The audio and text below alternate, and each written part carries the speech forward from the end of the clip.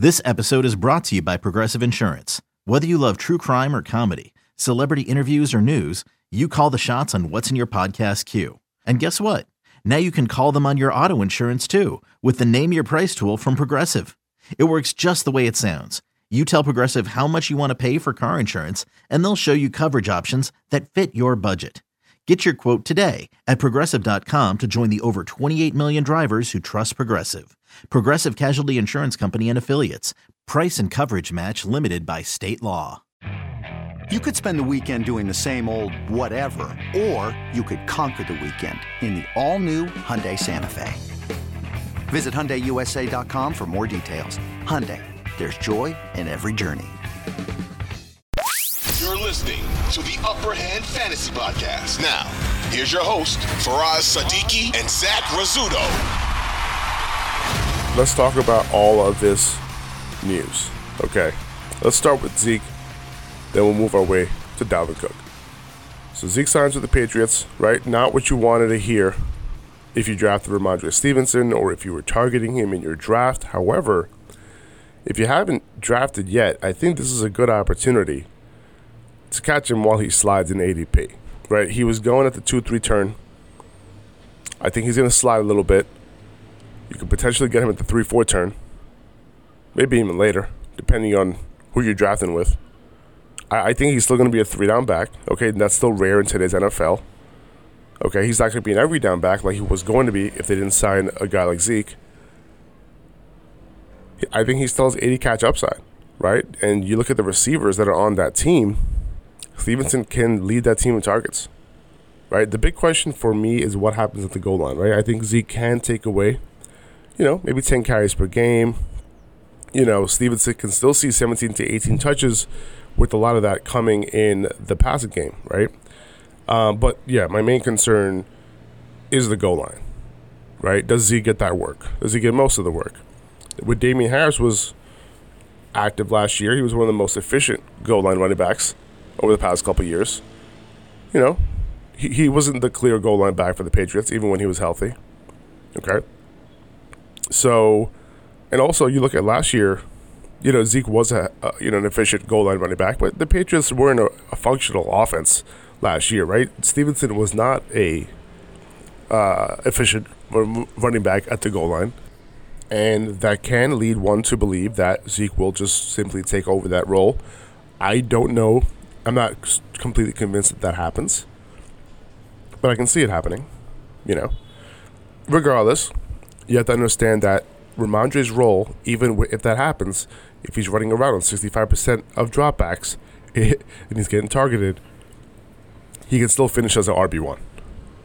Even if he's only getting, 40% of the rushing attempts, which I think wouldn't make any sense. Like, why would you give Zeke, who's a clearly declining player, more rushing attempts than Ramondre Stevenson? So if we don't assume that, and we assume that Ramondre is going to get, let's say, 60% of the rushing share, it could be more, right, obviously, but let's say 60% to be conservative, and, he gets a 15% target share, 17% target share, he's still looking pretty good, okay? Still has RB1 potential here, and you'll be getting him at a discount, okay?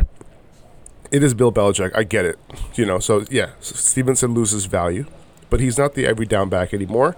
He's still a 3-down back, and if he slides to the 4th round now, I'm grabbing him there, especially given the fact that there were a lot of players in 12-team leagues that I didn't love the 4th round, to be honest with you. So I think Stevenson can potentially become my target there. Okay. Moving on to Dalvin Cook now. Dalvin Cook to the Jets. I think there are going to be a lot of games where Dalvin Cook is the more valuable running back, even later in the year. Now, Breece Hall is rehabbing that ACL. He should be back potentially by week 1, but there's no reason for the Jets to rush him back. Okay? Now, as you guys know, I was avoiding Breece Hall this year, and it wasn't because I thought they were going to sign someone like Dalvin Cook, early on. It was because I just don't like targeting running backs who are coming off an ACL injury. We've seen it with Saquon Barkley, right? He had an injury the year he came back, right? We saw it with Dalvin Cook, right? And there were multiple running backs that you saw it with, right? J.K. Dobbins last year, but J.K. Dobbins was an even worse injury, right? It was an ACL plus, so he was definitely in a void, right? Breece Hall, you can kind of justify it because, and I didn't totally disagree with the people that were in on Breece Hall for this year because he's an insane athlete. He's super young. He has high draft capital, and the high draft capital matters because, the team invested in him and they're going to get to work regardless, right? A lot of running backs who tear their ACL, but they're late round picks, so the team doesn't have much invested, so there's no reason for them to really care, or there's no reason for them to have to get them work, right? Because they're the guy. You know what I mean? So I think from here on out, I think I might be ranking Dalvin Cook over Breece Hall this year. I think I might be doing that. And this is a good offense. The thing is, there's no clear delineation between Breece Hall and Dalvin Cook because both of these guys do everything, right? They both pass block. They both catch the ball out of the backfield. They're both good runners. They're both potential goal line backs. So what happens here? I think since Dalvin Cook can do everything that Breece Hall can do, in terms of role, I don't mean by talent, because as of today, Breece Hall is a better talent than Dalvin Cook. Dalvin Cook is, at the end of his career, but he's not where Zeke is, right? He's a lot talent. He has a lot more left in the tank than Zeke does. So I think Dalvin Cook, especially early on in the year, man, I think he could be an RB1, a low-end RB1, high-end RB2 at the very least. And then this is just going to slow Breece Hall down for the rest of the year. As a Jets fan, this is amazing. This is exactly what you wanted to see because you don't have to give Breece Hall a whole lot of work now. Now you can give him 12, 14 touches a game, and that's it. Let him be efficient, and let him be a playmaker. But you don't have to force feed him 20 touches a game. But from a fantasy perspective, you were hoping that Breece Hall could still manage to get 20 touches a game. So I get that. But, this is a complicated situation. I'm moving Breece Hall down, to a low-end RB2. I had him as a high-end RB2. Move him down to a low-end RB2. And I'm moving Dalvin Cook to a high-end RB1 for now. I'm sorry, high-end RB2 for now. Okay? It's going to be a good offense. To me, the other impact of this is the Jets' defense is going to be really, really good. They have two really good running backs. This is the best backfield in the NFL at this point. So now, why would you need to pass the ball a whole lot? Why not let Aaron Rodgers be a game manager? I think this is going to be a run-first offense now with a good defense, with a just a tunnel passing offense, right? I keep saying tunnel. It's because of this view. It's fog in my brain. Funnel. A funnel passing offense to Garrett Wilson, right? Garrett Wilson is going to be the funnel of this offense. When I say funnel, I mean when they do pass the ball, he's going to get 30% target share. And all these other wide receivers are going to be irrelevant for fantasy. Maybe Allen Lazard can catch up touchdowns and stuff, sure. But I think this is going to be an efficient offense with Garrett Wilson being the funnel. And that's it. Those are going to be the fantasy relevant guys. Dalvin Cook, Garrett Wilson, and then you sprinkle in some Breece Hall. This makes me like Aaron Rodgers less, but he would have to stay efficient, to be honest.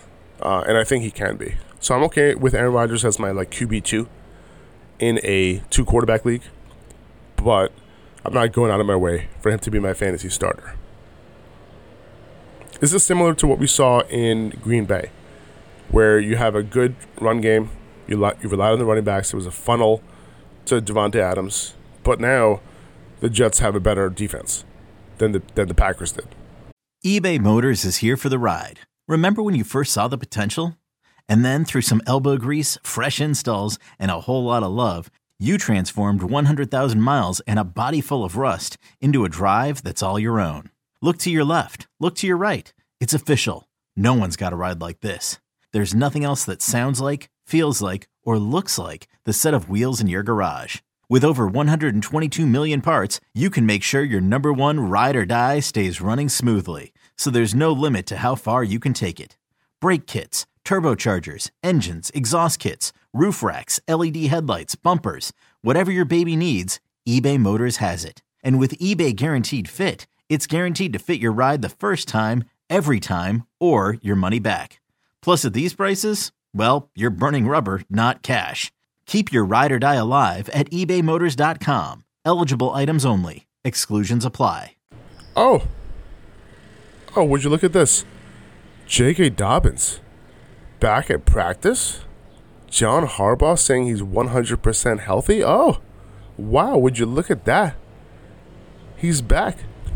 He's going to get a large workload. And he's being severely underdrafted in the 5th round right now, guys. We tried to tell you. We tried to tell you for like 8 episodes straight. So please take advantage, all right? If this is the first episode you're listening to, just know that I'm all in on Dobbins at this price tag. You know, we'll get into the preseason game for the Ravens a little bit later. And we'll talk about how these running backs were used and why it's good for Dobbins.